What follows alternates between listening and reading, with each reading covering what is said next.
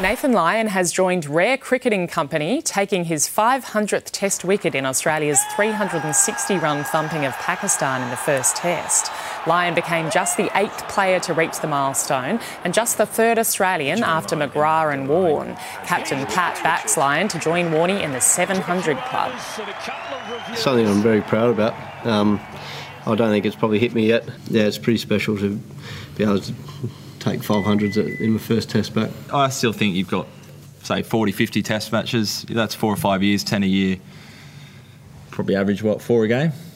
It's another couple hundred, 700. Mitch Marsh won player of the match in his home Test with a 90 and undefeated 63. Australia's next match is the Boxing Day clash at the G.